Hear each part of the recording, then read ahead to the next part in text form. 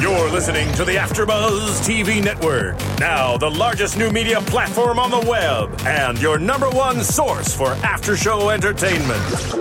Very good, Dean Johnson.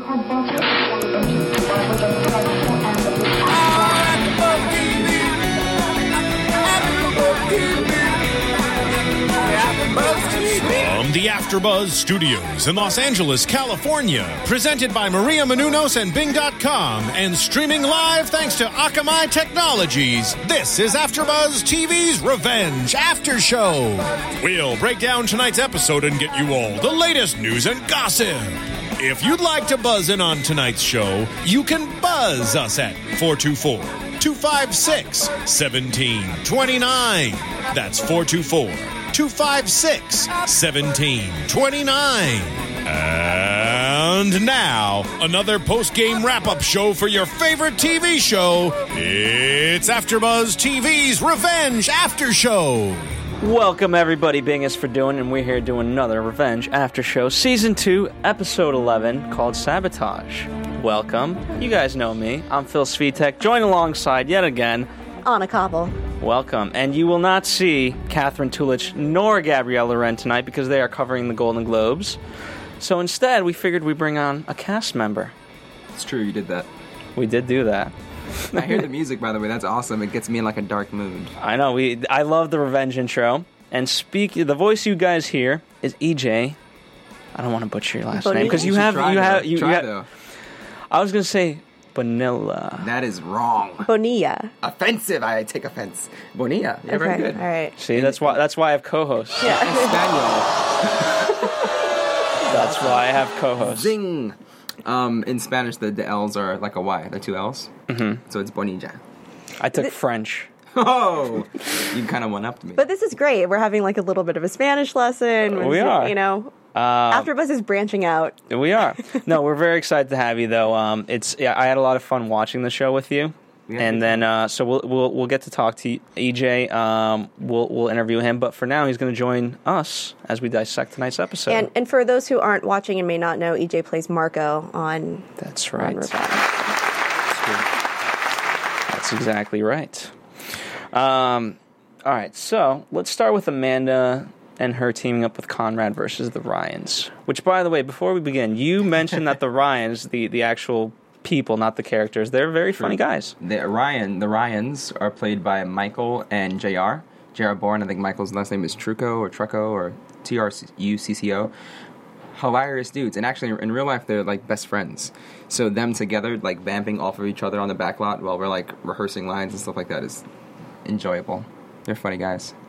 It's really cool. So, yeah, because there's definitely a closeness between them. So, I mean, it makes sense. It shows up. Ironically, I don't think they're as close as I don't know, as you guys, I guess, think. Because for me, Kenny, there's at least some compassion to him, whereas Nate is just a hard ass, and he's like, yeah, I'll take you all down. Let's go. You know? Because in that moment when, so Nate leaves, right? And, you know, Kenny goes like, hey, just come on, just do what's necessary. You don't want any more trouble for your family. Right, don't make waves. Yeah. Right. I mean, I didn't say they were the same person, but I think that there's a closeness between them. I buy that they're brothers on the show. Not that they're very similar in the way that they act. Yeah, I can definitely see the relationship as well. They're, you know, Kenny is obviously the elder brother. Just talking to your mic a little bit more. Kenny's obviously the elder brother, the more mature of the two, which is possibly why he has more of this compassion that you're talking about, because he's experienced more. They seem like the kind of guys that have had a certain life, if I can say that, and the person that's older has been through more. So it seems like that's where his compassion might come from. Yeah, and it seems to me, you know, it's also a theme of the show where, you know, legacy, right? The term legacy. And, you know, whereas Nate has kind of followed in the mentorship of his father, you know, as we saw in those flashbacks. And Kenny, you know, might kind of be veering away from that. He doesn't, like Daniel, for better or worse, doesn't want to follow in those footsteps of his father. Does that make sense to you guys? It makes sense to me, yeah. So, but in terms of that, you know, now Jack's obviously in jail, and so we're trying to bust him out. I got a little down on Jack being so truthful in a jail.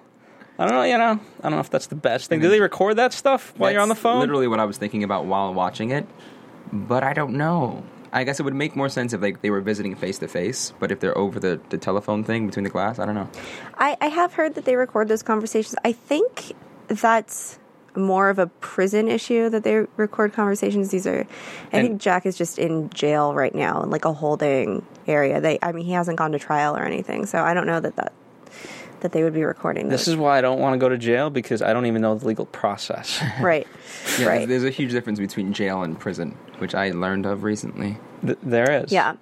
And I think if they do record those conversations, they really can't use that against them. In prison, they can, because they are already convicted and whatever. There are different laws. I watch a lot of Lockup. We really are learning a lot today. Yeah. By the way. It's awesome. But before anybody's convicted, it's kind of an illegal recording. I think.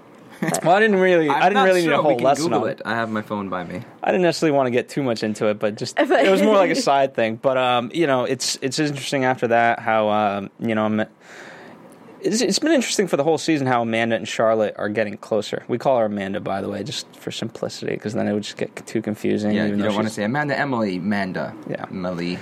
Fomanda. But the fact that their fake relationship as sisters is continuing to grow, with Charlotte, that's really interesting, and how that's developing. Right. Before we veer into that, though, I do just kind of want to stick with this. What do you think Conrad's interest is in Jack Porter and Amanda? For him, I don't think there's a lot. I mean, as we saw, it was more Ashley's doing than anything. I think he could care less. Then what's Ashley's interest? The politicalness of it all. I think she's interested in continuing the lifestyle that she's accustomed to having. They fired her. She has no source of income now, and I'm sure she was getting paid fairly well in this world of theirs.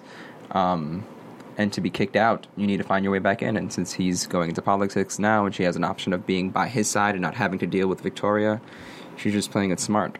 She's a really intelligent girl. That, and I think she knows these people. And for better or worse, you just. Sometimes you work with people that, they clearly hate each other, but you know what? What's the alternative? She doesn't want to restart. Right. I get Ashley's interest in working with Conrad, but I don't really understand the real gain for Conrad helping Jack, pulling strings for him. Well, because it clears his name, cop corruption, right? That's going to be his angle politically, and of course he's had to deal with that numerous times. And then to a degree it's also sending a message against the initiative, because they are they're corrupt as well, and they've corrupted cops and against them, and but the irony is that they've also helped them due to cop corruption, so that's going to be funny. But I think for Conrad, it's twofold. But I think ultimately he's sending that message to the initiative. Well, what's interesting is that is Conrad aware that the reason why Jack's in jail is because of the Ryan brothers? I think they explained that to him pretty well with Charlotte and Amanda. Well, okay. The only reason why I bring it up is because if he isn't aware that Jack's completely innocent, he's not sure of it. He can't be. He said it. He said the only reason why he was like, I was completely sure that I was innocent. I understand what she's saying, is the point I'm making. That, if he doesn't know and he's not sure and he ends up being wrong and Jack is guilty, then he looks horrible. So what's the point in that? Is that what you were getting at? Well, yeah, that's part of it, but I just think, who is this guy to Conrad? Who is Jack Porter? If it was somebody, of a higher stature, just a nobody to Conrad. We know Ashley's an opportunist, and if nothing else, there's an opportunity for Conrad. And now at this point, because he's committed, regardless of whether or not... at this point, it doesn't matter to Conrad if Jack's innocent or not. He will make him innocent, regardless of the circumstances. That's actually a really great point. And he has the opportunity of saying that he's helped the common man. Yeah. That's a vote he would want if he's going into politics. And plus, Ashley having dealt with drugs, he's as he said, he's cleaning up the streets of his own backyard. I love intellectualizing all this stuff. Yeah. This is awesome. So, all right, I'm sold on it. There you go. Right. Because we have so much to get to, let's move on to the next storyline, which is actually involving our guest here. Who? Marco. Oh, right. So, we read a news article in our News and Gossip last week where it's, you basically talked about how there would be a switch and that audiences would like your character a little bit more. And we thought we saw that in last episode when, you gave the, when you gave that piece to Nolan. And we thought that was going to be the key to this kind of reversal for an audience. And then obviously we were way off because it happened tonight, especially with Padma being on the phone with Helen at the very, very end. Love it. But in terms of that, we were, at least for me, when I was watching it, I was going back and forth, and I was trying to ask you, like, who's evil in this? Are you, or is she? And I told you, I said I know the answer because I read the scripts, which is really exciting. But it's an interesting triangle, and how do I want to ask it? Or Anna, what are your thoughts on tonight's that whole development? I just, poor Nolan. I feel so terrible for him. There's, last season he was just hanging out in his $1 billion home, whatever it was, and hanging out by the pool and lonely, and but there to help Emily and taking calls and whatever. And this season, I just feel so bad for him. He just looks so stressed. And here's what I think the difference is, and it's because of what you just said. Last year, like he's a good leader, but he's a good leader within his own company. I don't think he's a good leader outside of that, and especially like strategy of what's going on with all this. And as you said, he took direction from Emily. So in this world, he needs direction. And right now, since Emily can't really help him with this stuff, with romance, but there's also politics involved in all this. He doesn't know how to deal with that. He doesn't know who to believe because that's not his game. That side of it was handled by Emily. If you just asked him to run a technology company, it's what he's great at. But include the politics, not so much. That's interesting. That's a. I feel like a lot of people who are really good at one thing, you're right, they often lack in another area. And he's a genius, isn't he? Yes. But maybe certain social skills, like having to deal with lovers and stuff like that, come second. He's also confused. I mean, a man and a woman. Is he confused? Maybe that's natural. Maybe that's beautiful. Maybe it's both. Maybe we both end up with him at the same time. Would that ever happen? I'd do it. Sure. Obviously, he's had at least a physical attraction to both of you guys, but emotionally, who do you think he's more tied to? Marco from the past or Padma now? Me? Yeah. For me, no. I'm asking. Do you want me to answer? Yeah. For me, it's a real easy answer. Marco, and the reason being that Marco, of all people on the entire show, really knows Nolan because he knew Nolan before Nolan was Nolan Ross. He knew Nolan when Nolan was still trying to start this company, was still trying to start No Corp, was, staying up late nights, creating programs like Cassia. Yeah. And from my perspective, they were together starting that company. They were broke together. And it's a different story when you know someone when they're really well off and famous versus knowing them before. Yeah. And that history says a lot, I feel. Yeah. And obviously Padma made up the story on why she was late to the auction. We obviously know it wasn't you after. At least we can assume that safely once we saw that. But, what stopped your character from kind of going on the offensive? Because, we got that nice little shot with you listening on to what was going on. Right. Between Padma and Nolan and talking about, hey, I need a date for the auction. Why wouldn't, you were trying to gain Nolan's trust. What stopped Marco from going that extra step? It's funny. I've talked to fans along the time that I've been on the show so far, and everyone is really mad at me for messing with Nolan's head. And I think quite the opposite for myself. I think that Marco isn't really messing with his head. I think he's asking for what he believes is rightfully his. He didn't go and ask for money. He didn't ask for some type of payout. If anything, in the past, he refused the payout. He didn't want to touch the money. But it's as if think about the Facebook guys. Everyone who started a Facebook, and if there was one guy, I think there is one guy who was like left out of the loop, or he left before it went really public, and they made a lot of money. That guy would be really upset. Like, I helped to start this company, and I've seen nothing from it. So imagine Marco in the past 6 years watching Nolan's success, saying, this was part mine. I helped to build him to where he is, and I've seen nothing from it. I want my own job back. I think I deserve that much, and I think that he's only doing that. And so, by not being vindictive and revengeful in his own way, with this whole Dilshad thing is concerned, he's showing his integrity. Yeah. He's saying, you know what, you'll realize it. So I'll be here. You mentioned there was a lot of stuff cut between the confrontation with Nolan, Padma, and yourself. What stuff got cut off? And I'll tell you the answer why. I think from a filmmaker perspective, I know it got cut off. Go on, please tell me. Well, you didn't need it. Is essentially, you know what I mean? Oh, I think, why it got cut? Yeah. Yeah, I mean, it's I want to know what got cut out, but I think by having that stuff, I think it would have made less intrigue for the audience.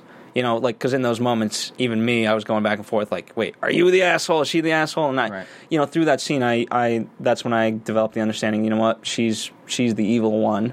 And I think had we had more of that, I wouldn't, there would have been less questioning. So there would, by putting more, it would have answered it more easily for the audience. Totally. I mean, that's completely possible. I mean, from an actor's perspective, and that sucks. I get it. Come on, it was awesome. I wanted to see that, be said to her, and I mean, and really, originally there was just like the way that he left the room. I'm not sure if I'm even allowed to say since it's already aired or whatever, but I think in my opinion, reassured the audience of Marco's character, similar to the question that we were just talking about.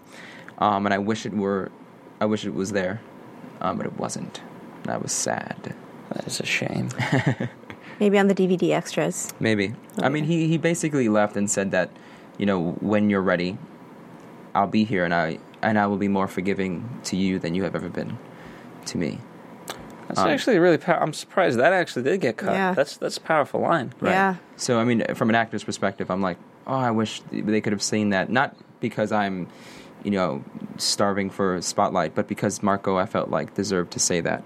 But, it's a television show, and they film a lot, and they need to cut the fat. Because they need to make a certain I think time. You're right. That would have actually been very revealing, and because it is such a powerful line. It's true. Yeah. I don't think people who are guilty say that thing. But maybe it was too powerful, and they want to keep us. That's what I'm saying. Possibly keep us in suspense. Well, you're keeping me in suspense, guys. It's rude. But we'll talk about let's talk about this love triangle or whatever it's going to turn out to be. No, we'll, when we talk with you kind of more specifically about your character, let's for right now, let's try to get through the rest of it. What is that? iTunes. Want to talk about iTunes? Let's talk about iTunes. We thank you guys, obviously, for listening every week, and we definitely appreciate it. Two things that you guys could really, really do for us. The biggest thing is just tell a friend. We love the show, Revenge, and obviously you guys do as well. I'm sure you guys have friends that love the show, and even if they don't, let them know of Revenge. Revenge is an awesome show. So we're here, first and foremost, supporting the show, and then by doing that, also let them know that there's an after show for it. Because we, again, there's a lot that happens. There's a lot that happens. You want to talk about it. You want to talk about it, and we're essentially wanting to build a community. Okay. And for those of you who rate and comment on both iTunes and YouTube, we love reading those comments. You guys present different theories, and as you've been talking, you read fan tweets or whatever. Right. That's awesome. That's what we love doing. Because I'm genuinely passionate about the show, and I want to know everything and talk about it more. So please just rate and comment on iTunes and tell a friend. It helps us out so much because it's free to you guys, but not free to us. Yeah. Costs. Well, I won't do a breakdown of how much it costs me to be here right now, but it's free to you guys. So just go ahead, give us a little 5 stars. Just give us 5 stars. Just give us a little 5 stars. That's right. Can I say, though, I think it's awesome that you guys do this. You guys are basically doing what my friends and I do in our living room when we're watching television, and it's break everything down. You know, I love that it is a discussion. You know, it's not just one person commenting or just one person having an interview with another. It's a group of people talking. I like that. And we like bringing the fans. So let's talk about Stonehaven. What is it? Well, it's very revealing of what it actually is. It's a company. It's that basically does recovery, right? So like if there's a Katrina, they would be the relief effort, right? So clearly that indicates there's going to be a terrorist attack of some sorts.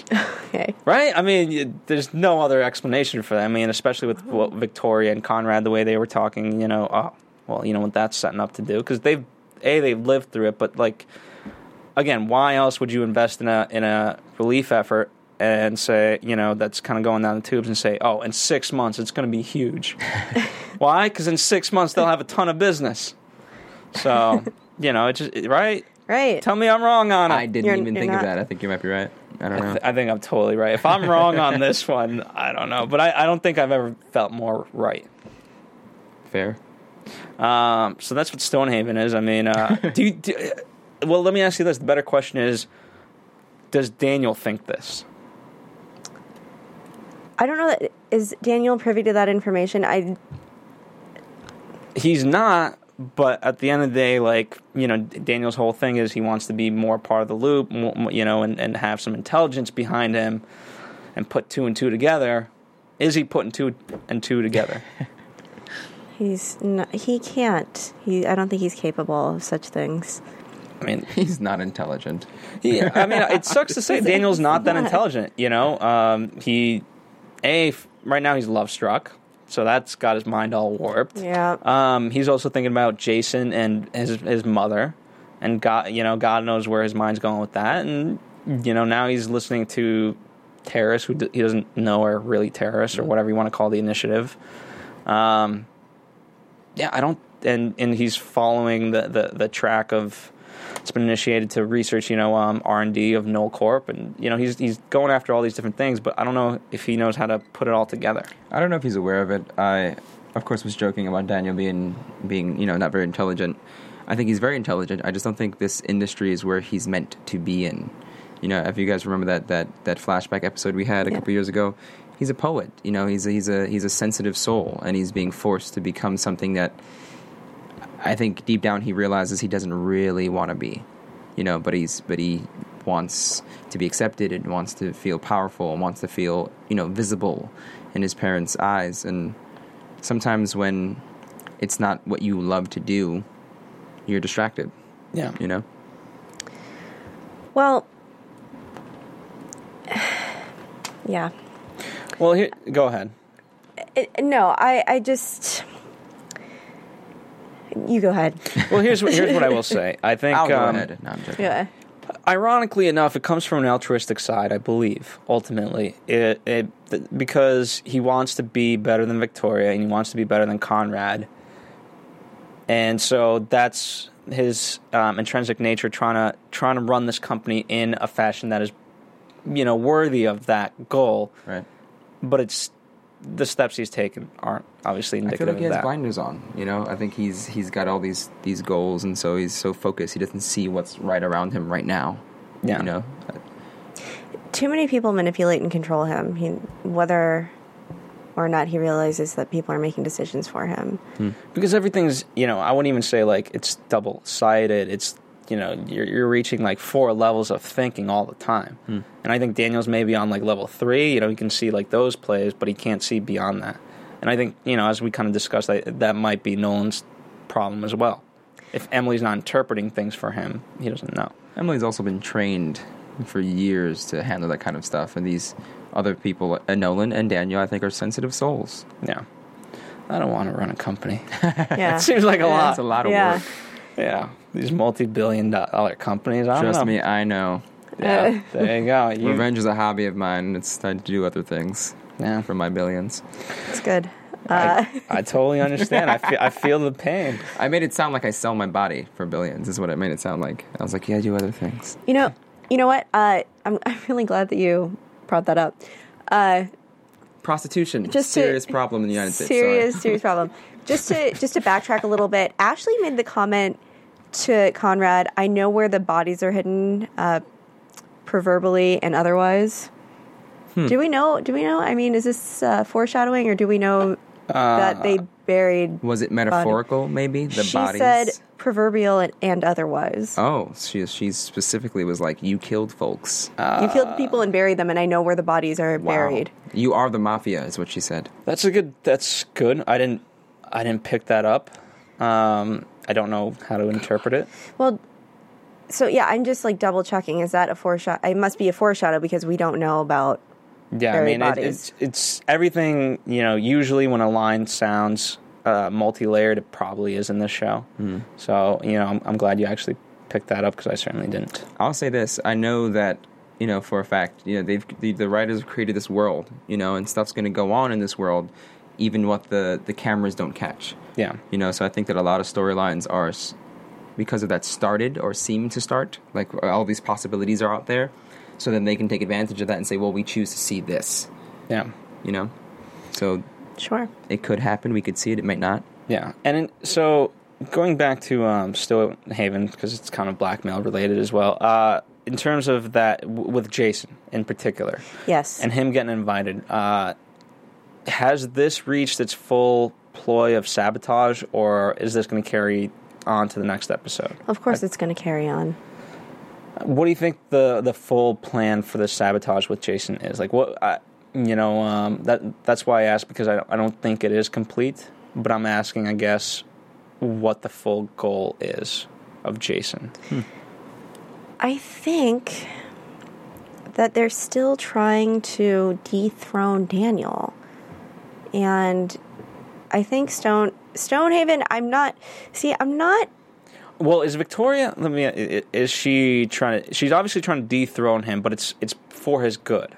Sure. And buying Stonehaven is obviously would, in her eyes, hurt Daniel. Right. Gives him some sort of monopoly that. So is she trying to have him buy it, Jason? Yes. And then what? And then I don't know, but I understand that's a tough question, but right, but see, and that's why I'm not exactly sure what Stonehaven controls. I mean, they have some sort of something that I think we just don't know yet. So, can I say this? It almost seems like, because now that you brought that up, it makes me think about it. It almost seems like, and I promise I'm not coming from a place of I actually know and I'm pretending like I'm talking intelligently about stuff. It almost seems like Victoria's playing it incredibly smart, because she is, in a sense, seeming to try to dethrone Daniel, get him out of harm's way. The king is where all the arrows are pointed at. She also seems like she's trying to toughen him up, giving him a competitor, a sparring partner, if you will, to say, even if I can't dethrone you, my son's going to be strong and be able to handle himself. So that she's covering both angles. She's really smart, and she's gorgeous. That's really fit. That's a good. No, that's actually really smart. I never thought of it that way. But you're right, because Conrad couldn't necessarily defeat Jason, but Daniel did. And it almost speaks to her faith in her son and her faith in his intelligence. I think he is a really smart guy. I think he is just a sensitive soul, and she's, without him knowing it, because she's manipulating the shit out of him. Wait, can I say that? No. Yeah. I can. She's manipulating the shit out of him, and making him stronger in the process. It's interesting. Yeah. So yeah, I really like that. I love. Well, this is more on the Daniel and Emily side, but I love how the wine turned out to be shit. Yeah. Yeah, I laughed. She spit it out so quick. Yeah, that's disgusting. Yeah, turned can wine turn? Yeah, yeah. It can turn bad, but usually only when you open it. The whole thing is the older the wine, the better. So right. This is a 1945 wine. Maybe it wasn't corked well. Well, yes, wine can become corked on its own. Like every batch of wine can have a bottle or two that just doesn't. Yeah, just. Just a side note: if you're having an auction and the wine eventually could become $1 million, just have a little taste. Before you sell it. Before you sell it for $1 million. Hey guys, you want to buy an unopened bottle? Wait. Okay, now it's half off. Just totally side note, Well, they should probably gift him another bottle. Yes. as a gesture of good faith. Emily can give him one from her shelf. Hey, sure. I got this at Trader Joe's. Yeah. $6. So speaking of that, unless you guys really want to kind of dissect the wine auction, but I don't. Speaking of what, of Trader Joe's? No. Oh, okay. Because I love them. Let's talk about Aiden and Emily, because obviously that plays a big role in tonight, and they're splitting apart. The more it's in many ways the closer Daniel and Emily get, the farther Aiden is from Emily. But are they really getting closer, or is she just playing the game? She's playing the game, but at the same time, it's still affecting the actual relationship that Emily and Aiden have. Right, but I just feel like that's so insecure of Aiden. Well, yes, I agree. He is a male. Well, girl, Girl. He is a male. Shit. Well, I mean, it's Martin's laughing in the booth. No, it's just I feel like revenge is a fickle thing, and Daniel's dealing with his things and his women. No, but like now the just notion of Colleen, Aiden, like Daniel's, becoming very emotional. First about Colleen, now about her. Well, he's also, I mean, he's been trained, right? And in the flashback episode, there were, what's Emily's trainer's name? Takeda. Takeda was skeptical about taking Aiden on. She forced him. So he didn't, that right there told you that he may not have the it factor, right? To keep his wits about him. Also, he's a male. But Emily almost broke too last season. True, but she's human, and then you think Aiden is not? Aiden is, but Aiden also right now is very emotional because there's the prospect of his sister being alive. Yeah. So, if something serious happens to you in your life, the stuff that you're normally cool and calm about all of a sudden they more easily affect you. Yeah.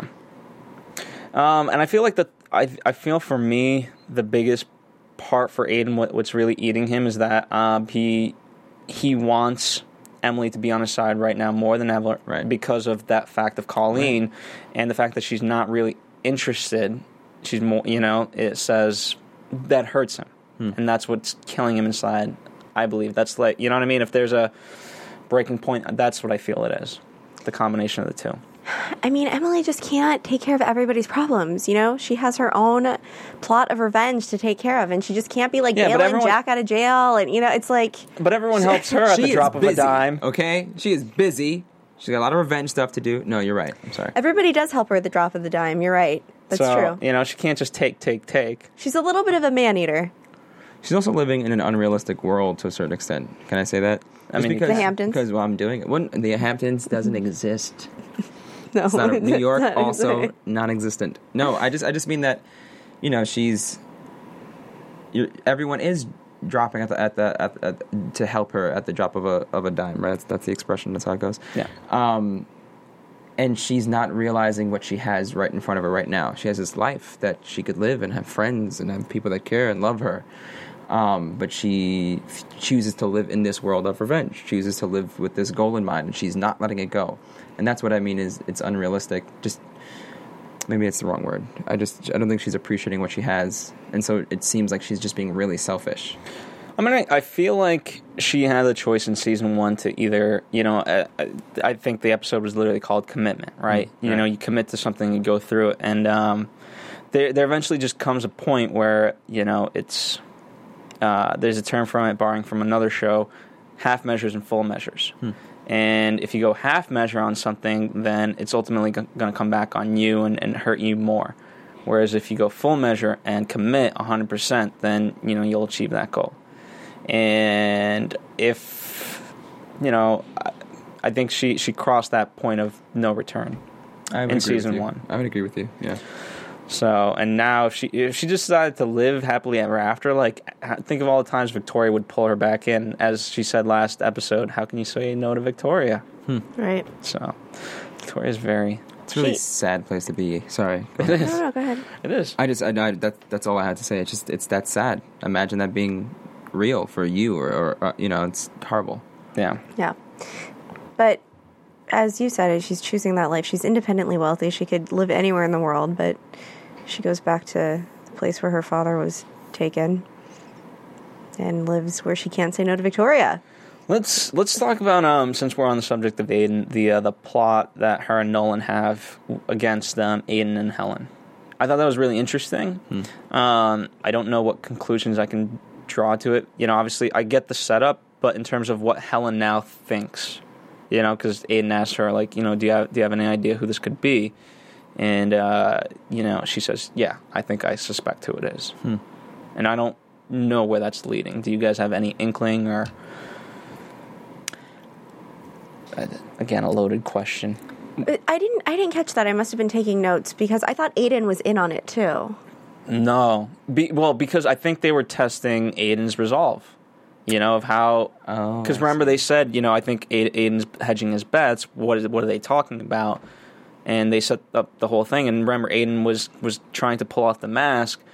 But then Nolan came down and he started shooting. Aiden wasn't trying to pull off the mask. Helen was. Oh, that's right. And he took her away before he could. That's a good point. I'm sorry. Also, Aiden's a crack shot, and he was missing. So I'm pretty sure those bullets were blanks. Oh, unless he didn't know they were blanks because he took the gun from her. That's true. But then I think about, and I swear I'm not coming from a place of knowing, I think about the last scene where he comes over, and it was really sweet when Emily says, "Trust me." Right. I did not catch that. She says, "Trust me." Yeah. Sort of like, wordplay. And she hands him his bag. I have a feeling that there was more in that bag than his things. I think that there were like things from that night there for whatever purpose. Yeah. Okay. Then perhaps he wasn't on it. I think for me, I could be wrong. I'm probably going to get so many emails about this or like fan comments, but I think for me, Aiden was not in on it until that part. I think it'll be explained to him as you said in the bag, but I don't know. I can't wait till. It would have been really interesting if like he was shooting. Was like, "What's wrong with this gun?" Wait a second. Yeah, that was a good Aiden impression. There was a moment where Aiden does his James Bond impression. Yeah, I thought that was hilarious. Yeah, that was pretty funny. He's like, "What have you got for us now?" And I laughed. That was pretty funny. Yeah. To hopefully make my point, I think, or solidify it, the reason why I don't think Aiden was in on it was because he told Helen, "Don't say anything." I mean, if he was in on it, that's exactly what he would say. He's also trained by Takeda, right? He would know exactly what to do in the situation. If they're trying to bring Aiden and Helen closer together. I mean, what am I saying? Why are we arguing about this? He literally says it to her on the phone. Yeah. He's like, "If tonight worked, then blah blah blah blah blah blah blah," and she's like, "Well, we can't place our bets before." But they're both horrible impressions. But you're an actor. You should do better than that. And it's pressure. It's live. It's crazy. But he says it on the phone to her. He's like, "If tonight worked, you don't need to keep up your charade with Daniel." And she says, "That's right. Well, all right. I stand corrected." Okay. Is that what you want? Basically, you were not watching the show, which I take offense to because I was on it. Well, we were just so mesmerized by your scenes. We just. That's what it was. Yeah. I was like, guys, fast forward through this. Yeah. The truth is, we didn't watch the other scenes. We just Yeah, we just rewatched. We just fast forwarded to mine. And yeah, I mean, we interpolated what happened in those. Yeah. I feel like that kind of covers it. I want to, I kind of rushed through it because I definitely want to spend a little more time talking about Marco and that storyline. But right, that covers for the most part everything. Yeah. All right. Yeah. Again, this is really fun. This is awesome. Yeah. Yeah. All right. Yeah, having a great time, right? Let's shift over to you, if you don't mind, and let's start with Marco. Made that really scary. What's the good news is, thanks to tonight's episode, half my questions don't even matter. Awesome. No, but I guess this still kind of matters. What are your feelings towards Padma? Obviously, tonight answers it clearly that there's a huge dislike towards her. But can you describe it a little bit better than just dislike? Or sure. How many cusses are we allowed to say? 10. Seriously? Sure. She's a bitch. She's a mean-spirited bitch. No, I'm kidding. No, wait. Padma really is. I think so. I think Marco was suspicious of her from the beginning. That's my feeling because I'm him. I think that it is genuinely suspicious that Well, because Marco knows from his perspective that he didn't write that email. Mm-hmm. He also knows that all this suspicion that's up about Cassia from Daniel. Carrion. Okay. Sorry. No. It was originally, I think, written as Cassian. Sorry. No. I just want to make sure we're on the same page. That's all. Yeah. Carrion. Yeah. Carrie-Ann? Carrie-Ann sounds way more like suspicious of whatever it is. Dilshad said Carrie-Ann. Like, he was talking about a Carrie-Ann. Sorry, Dilshad's the actress's name. Yeah, Padma. Yeah. And I thought that was hilarious. I cracked up. Yeah. Good job, Dilshad. No, I think that, he knows that he didn't raise suspicion of it, and only Nolan knew, who else could have known. Yeah. So when he says to Nolan, what is suspicious is, this girl suddenly shows back up into your life and such and this happens, makes complete sense to him. Yeah. Let me ask you this. You, forgive me if I'm getting this wrong, but you said you guys had the same acting coach? Yeah, I'm really glad you bring that up. Anthony Abeson, Abeson. Honestly, in my opinion, the best coach in the city. Of course, in New York or LA? In New York. Okay. In New York. He has like this really small classroom setting at the Producers Club on like 44th and 9th. And Gabriel trained with him personally, just private coaching, just one-on-one. But both Padma and I were in class. We weren't in class together, but over the years we're in his classroom. I mean, he's amazing. And the fact that he has 3 actors on the same show now speaks to that. He's fantastic. Interesting. Well, there goes my theory on how you got cast. I was going to say that's what it was. I know. Is it? Yeah, no, I know the shot. No, I'm joking. That didn't happen. How did you get cast into the role? Well, really, it's I really like ABC for this one because they cast me, and 2, I think they're really good at. She just laughs at anything. I'm not very funny. No. They're really good at breaking certain borders because the part was written for a 30-something black man, and they just cast who they felt was right in the part. I am not a 30-something-year-old black man, in case you guys were confused. For those of you who won't watch. Can I say, you do look older on the show. You look much older on the show. I'm glad, because I'm not 30-something. And now that we know Nolan's age, and he does not look his age either. So you guys meet nicely in the middle. Yeah, he's a really young guy, isn't he? He's fit and good looking. Sorry. I apologize. No, but I auditioned like everyone else, and I just got really lucky. I'm really happy. How did you find out about the part? I have a manager and an agent. At the time, I was repped by Abrams Artists, and they just got me the audition. And let me ask you this: I mean, what was the description of the character? And you'll see where I'm going with this. It's a great question. Actually, when I first auditioned for him, I played him more OCD. And I actually really liked that playing of him. But, you get into the room with directors and things change. But he was, in the breakdown, the kid who doesn't have a lot of social skills. The kid who in high school was very shy and very to himself, the introvert. Mm-hmm. And then when I was in the audition room, they said, well, he is that guy on the inside, but at the same time, he's had to be accustomed to leading a boardroom full of people, and so he's broken out of his shell a bit, but he's still that guy on the inside, which became the overall way that I feel like I kind of played him. Mm-hmm. I think he's not really good at dealing with his emotions either, which is why he was so affected by Nolan's lying to him in the past and what's going on with him now. I don't think he's the kind of person to open up easily, and when he does, and he loves. So I feel like he really loves Nolan, and that's not easy for him. Did you, I'm sorry to cut you off. Go ahead. Did you have any reservations about playing a gay character? Not anymore. I mean, I think that... Not anymore. Well, I say that being completely honest. When you are... I'm from Brooklyn, New York. I'm a Puerto Rican male from Brooklyn. There's a lot of misconceptions about the homosexual community. There are a lot of stereotypes, and there's a lot of fear, and there's a homophobia that exists in that community. And, I've learned throughout the course of my life thus far that most of them just aren't true. Just all the fear that we have is for naught, and I think that it's my purpose as an actor to portray my character as best I can. And what I want to do for the rest of my life is just tell stories. I want to tell real human stories. And when I get a chance to do that, that's just what I do, whether the character is gay or not. But, the first time I had to play a homosexual role or to kiss another guy, I admittedly was afraid. I was confused. I was scared. I was like, should I do it? What does that mean about me? You know, and I remember talking to an old director of mine. His name is Cruz Angeles. He wrote and directed this film, or co-wrote and directed with his wife, this film called Don't Let Me Drown that I was in years ago. Amazing guy, amazing director. And he said to me, you know, is the character worth playing? I said, well, yes. He's like, well, then you do it. Yeah. That's great and advice. That's it. Yeah. You know? We were talking a little bit before the show, and please feel free to just say no to this. You don't have to answer anything. The answer is no. But you talked a little bit about your dad and sort of his reaction. Do you want to share that story? No, that's actually really funny. Well, just an example of what that community is like. My dad's really old school. He's, you know, Boricua from the 70s. That was his prime, 70s and 80s. And so when I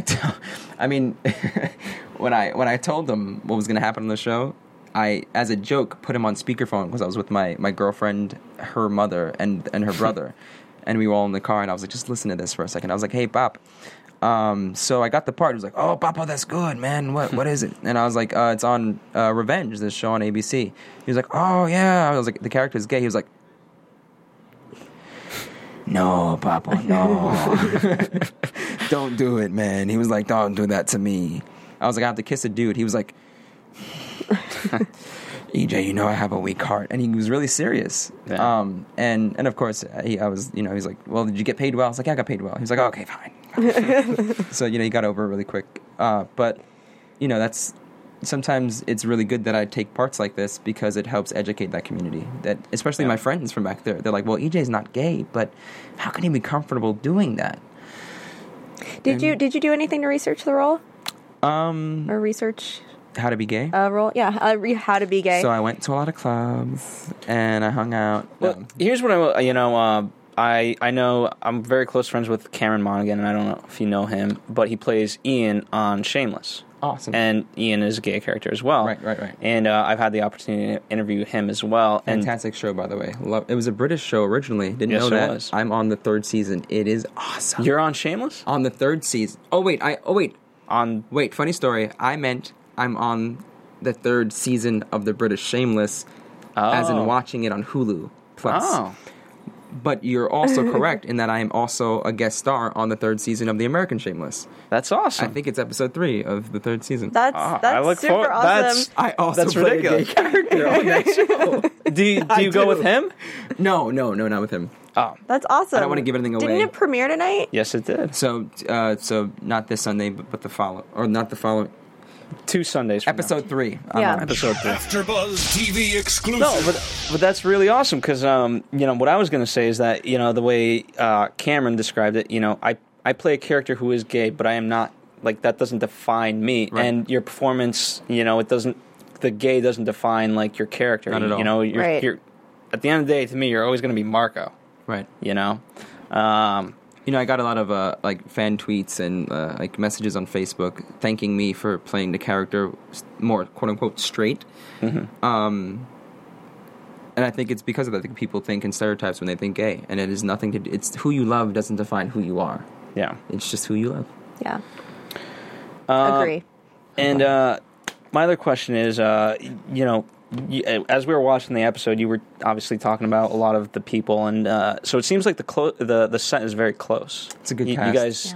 You guys interact with each other because realistically, you've only been in scenes with Josh, who plays Daniel, and Nolan and Padma, right? Right. Yeah, just about. But you seem to know all of them. Well, you're on set and they're shooting scenes somewhere else, or you're all on location together and they're just waiting to shoot their scenes, or your trailers are close to one another and you have conversations with people. Everyone's really super sweet and super nice. Gabe especially, of course, I've spent the most time with him, is just the nicest guy, zero ego, and he, how many credits that guy has?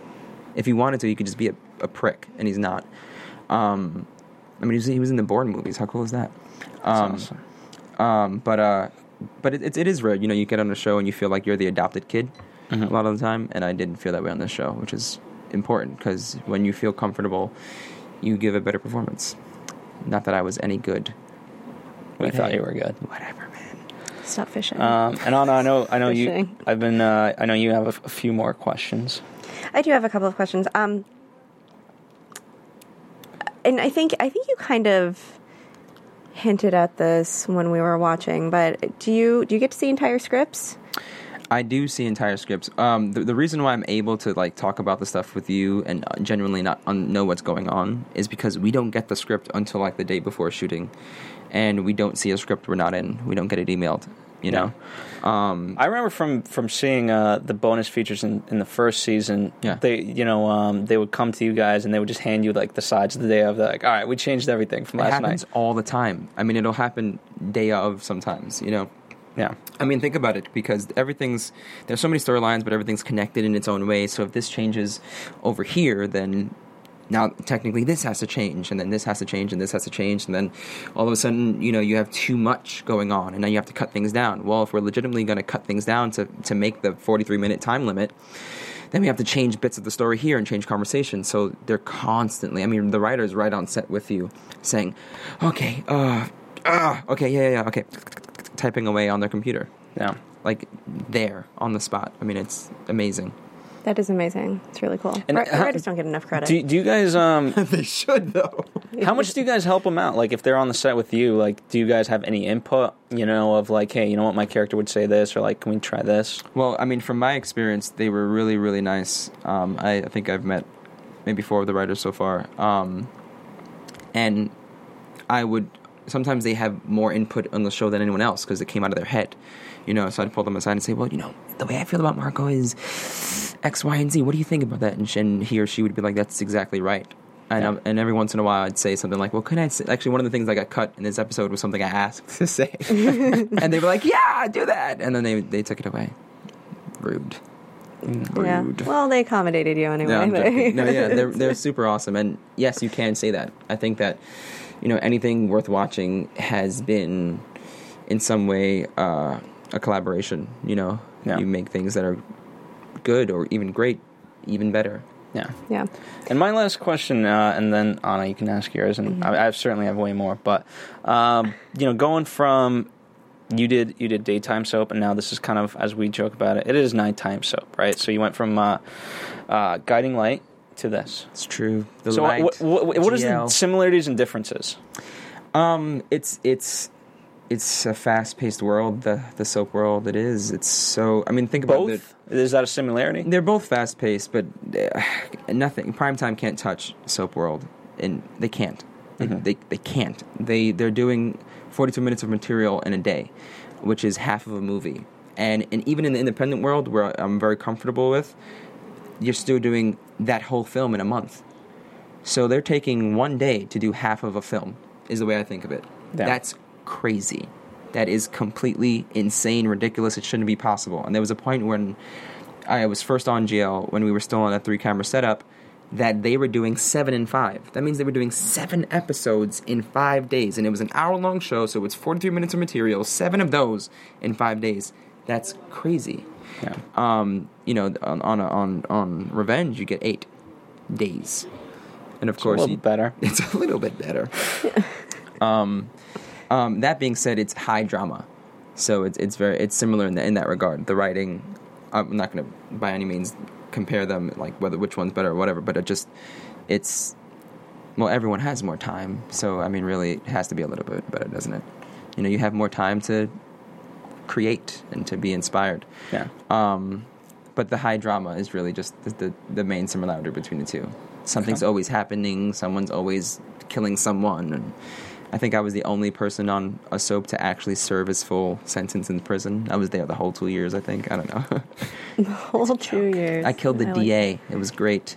Wow. It's awesome. What's funny is that when I shot him, the gun didn't go off, but everyone was still like, oh, a gasp. That is great. That's me making fun of my old soap. That's okay. I can do that, I think. I think you've earned that right. Your contract is up, right? Yeah, I hope so. Yeah. I think that's okay. Go ahead. I'll let you ask, Anna. All right, so tell us what it was like to be on Reading Rainbow. Reading Rainbow. You know, it's funny. My father wrote that song. Really? That's why I was on the soap. My dad wrote the Reading Rainbow song. Wow. That is a lie. You guys believe? You really? I mean, that would have been a good lie. I love the sound effects here. Funny story. None of that is true. I was never on Reading Rainbow. It's a common misconception of those of you who read Wikipedia. I think it's also on IMDb. Is it really? Yeah. Oh my God, that's ridiculous. We got to get that fixed. I don't know why it's there. I swear I was never on. I wish I would have. I didn't start acting until I was 16. I was well past Reading Rainbow's cancellation at the time. IMDb's I know you guys were like you should probably like. Yeah, I was like super excited. I'm like, oh, Reading Rainbow, that's amazing. Here's awesome. What I'll say about IMDb. There's literally 10 Phil Svitek on IMDb. I'm like, I've emailed them. Can we consolidate it? Like, it's all me. And they're like, no, we can't do that, sir. I'm like, but you understand it's me. And there's like 10 different, could I just, and they all say Phil Svitek. No, they're the same spelling. It's weird. I'm like, can we just, yes, IMDb. We have confirmed tonight IMDb is very misleading. Martin, write it down. January 13, 2013. IMDb has officially been marked as misleading. All right, so back to, we were talking about this earlier, but just now you kind of brought it up, like, oh, my dad did music, and just kidding. It's not true. So, he didn't write music. But he hates music. That's sad. He must hate life. It's terrible. He really actually tried to teach me how to sing with music. He loves like the doo-wops. Every time I hear an old Motown song or a doo-wop, I think of my dad, and I start crying. Thanks, guys. All right. Well, anyway, that's too emotional for me to get into. But you were telling me earlier that you're getting into comedy. I'm trying to, yeah. Like stand-up or just what kind of comedy? Just everything I've ever done. I mentioned before, like, I'm comfortable in independent. I've done, like, a couple films, and all of them are these dramatic love stories and stuff like that. And Revenge is, in its own regard, a dramatic love story for Marco and Guiding Light as well. So I haven't done a lot of comedy professionally, and I want to. So I just enrolled in UCB's first level class, and my girlfriend and I are going to go try to be comedians together. I'm learning. I realize it's really you guys can come if you like. Come see our show when we graduate. There's like a improv comedy show. Speaking of that, what's your Twitter? How do people follow you? It's at EJ_Bonilla, BONILLA. That's right. That's my Twitter and Instagram, and everything else I possibly have is under that. Excellent. But I'm learning that to be funny, you're not supposed to laugh at your own jokes. No, that's I could have told you that. It's going to be really serious. I laugh at my own jokes all the time. Should we do some news? Yeah. Unless you have one last question? No. All right. No. Mm-mm. We could ask fake Reading Rainbow questions. You can. Let's do Hungry Calipitter. It's not all it's cracked up to be. Yeah. All right, let's surprise do some news. ending. Let's do some news. AfterBuzz TV News. All right. Why I have to read this tonight instead of Anna, I don't know, but she is making me read this, so forgive me if I sound like a 4-year-old. I just love Phil's voice. It's very soothing. You do. Vern Gorman will join the Initiative on Revenge. He will play Trask, a representative from the group who will now make Daniel do their dirty work. And of course, Gorman, you know him from Dark Knight Rises, Johnny English Reborn, and my favorite, Layer Cake, starring Daniel Craig. I love Layer Cake. Layer Cake is awesome. So I'm excited for that. It doesn't say when he's going to be there, but we can look forward to that. Yeah. Anything that helps us understand the initiative, I'm all for. Because I don't understand the initiative. Agreed. Martin, hit the spoiler alert. Spoiler alert! Spoiler alert! So creator Mike Kelly recently teased the mid-season climax, which is going to be episode 14. We can expect the Porter's boat sinking with one or more Hamptonites on board. As Kelly says, there are going to be more weddings and more deaths. Very interesting. You know anything about this? Huh? All right. Fair enough. No. I don't know. When asked to compare it to last year's climax of the Fire and Ice Ball, which is, the famous Tyler shooting, Kelly said, the emotional resonance of this particular tragedy is going to be a lot more powerful. Emily's world will be rocked, as will the viewers. So it's going to be interesting. Are the Ryans going to go down? They're going down. Someone's going down. I don't know anything. I'm sick of the Initiative. This isn't the Initiative. These are the Ryans. I'm sick of the Ryans. They're going down. I know. Down. I'm just. Marco kills them. I'm thinking about your last piece of news and gossip. About it. Yeah, we'll get there. And talking about, there. I don't even. All right, so combine Aiden and Emily, and you get their nickname, which Adelie. What? Yeah. No, like Jennifer. Yeah, can I just put this out there? Not every couple needs to have like a squished together name. It's certainly not them, because I can't. Adelie, I believe, is how you actually pronounce it. My girlfriend and I have one. What is it? Iche. It's adorable. That seems a lot easier than this. Yeah. Well, anyway, Kelly says that there's going to be a huge loyalty challenge between them because Aiden's very complicated. He's got his own drama and agenda. Just as their passion grows stronger, they'll find themselves at odds mission-wise. So, obviously, we've got a little bit of start of that tonight, but we'll see as it develops. And the last piece of news that Anna is certainly looking forward to. The thing about Amanda is that she's a survivor. She's going to have a challenge coming up. In order to save what she has going on with Jack, there's going to be a choice she has to make that will involve a betrayal of Emily. Ooh. Dun, dun, dun. Ooh. I don't know what that means or what that's going to be. I don't know. But there you have it from the man himself, Mike Kelly. Any thoughts on that? Plenty. All right. Well, how about this? That's all the news and gossip we have for today, for January 13th, 2013. Let's move on into predictions. You guys have multiple segments. That's cool. Your AfterBuzz TV predictions. What do you predict? What would you like to see? On television? Yeah, in the grand scheme of television. I can just combine shows and make one weird show? Let's stick with revenge. Oh, revenge. Oh, right. We're sticking with the theme of revenge tonight. I would like to see more of a relationship develop between Nolan and Marco. I think that history breeds conflict, and I think any good show is made up of conflict, and I think that those are really great grounds to see something amazing happen. And I'd love to see maybe Nolan find someone who really loves him and not what he can offer. Because even Emily is always asking him for things, isn't she? Yeah. I think she has his back, but I think she's always... Emily's never going to put out to Nolan. Well, you never know. I think it's possible. Season 8? I think it's possible. Season 8? Right before, the show goes away. I think that actually is possible. Could be. I think it could happen. I think viewers would be very creeped out. I don't think anything is. But your brother and sister. That's weird. Yeah. Both relationship predictions, but I predict a public relationship between Conrad and Ashley, and a real rekindling between Emily and Daniel. A real one. Oh wow. Interesting. That makes sense. I can see that. I mean, this girl's all messed up. She likes Jack. She likes Aiden. She kind of likes Daniel. That's how she falls into Nolan's arms. Yes. Nolan, I'm confused. Help me. Okay, baby. I used to be confused too, Emily. High five. Good job. That's funny. I can walk you through this. Let me show you what I found. That's kind of all I got for this episode.